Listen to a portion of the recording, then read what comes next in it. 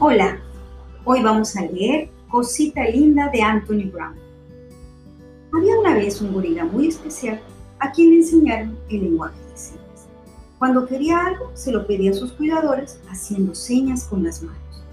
Parecía tenerlo todo: un buen sillón, una cama muy cómoda, una lámpara, una taza para su café y hasta una televisión para ver películas. ¿Pero qué crees? Estaba triste, muy triste. Un día le dijo a sus cuidadores usando cuidadosamente las manos: yo quiero amigo. En el zoológico no había más gorilas y los cuidadores no sabían qué hacer.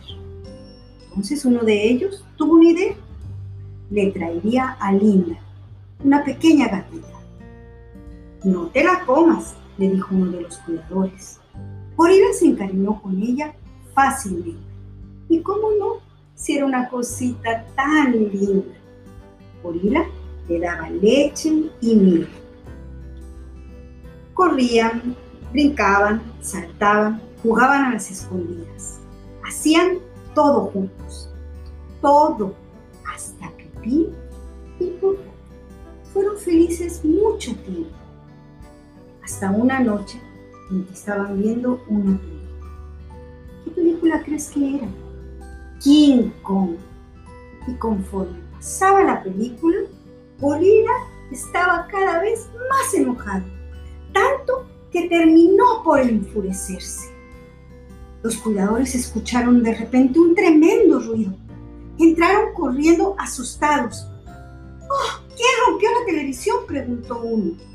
Vamos a llevarnos a Cosita linda, dijo otro.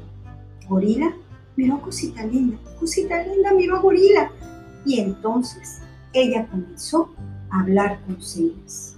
Fui yo la rompí, soy muy fuerte. Los cuidadores no pudieron dejar de sonreír ante esa declaración. ¿Y sabes qué pasó? Pues que Cosita linda y Gorila vivieron felices para siempre.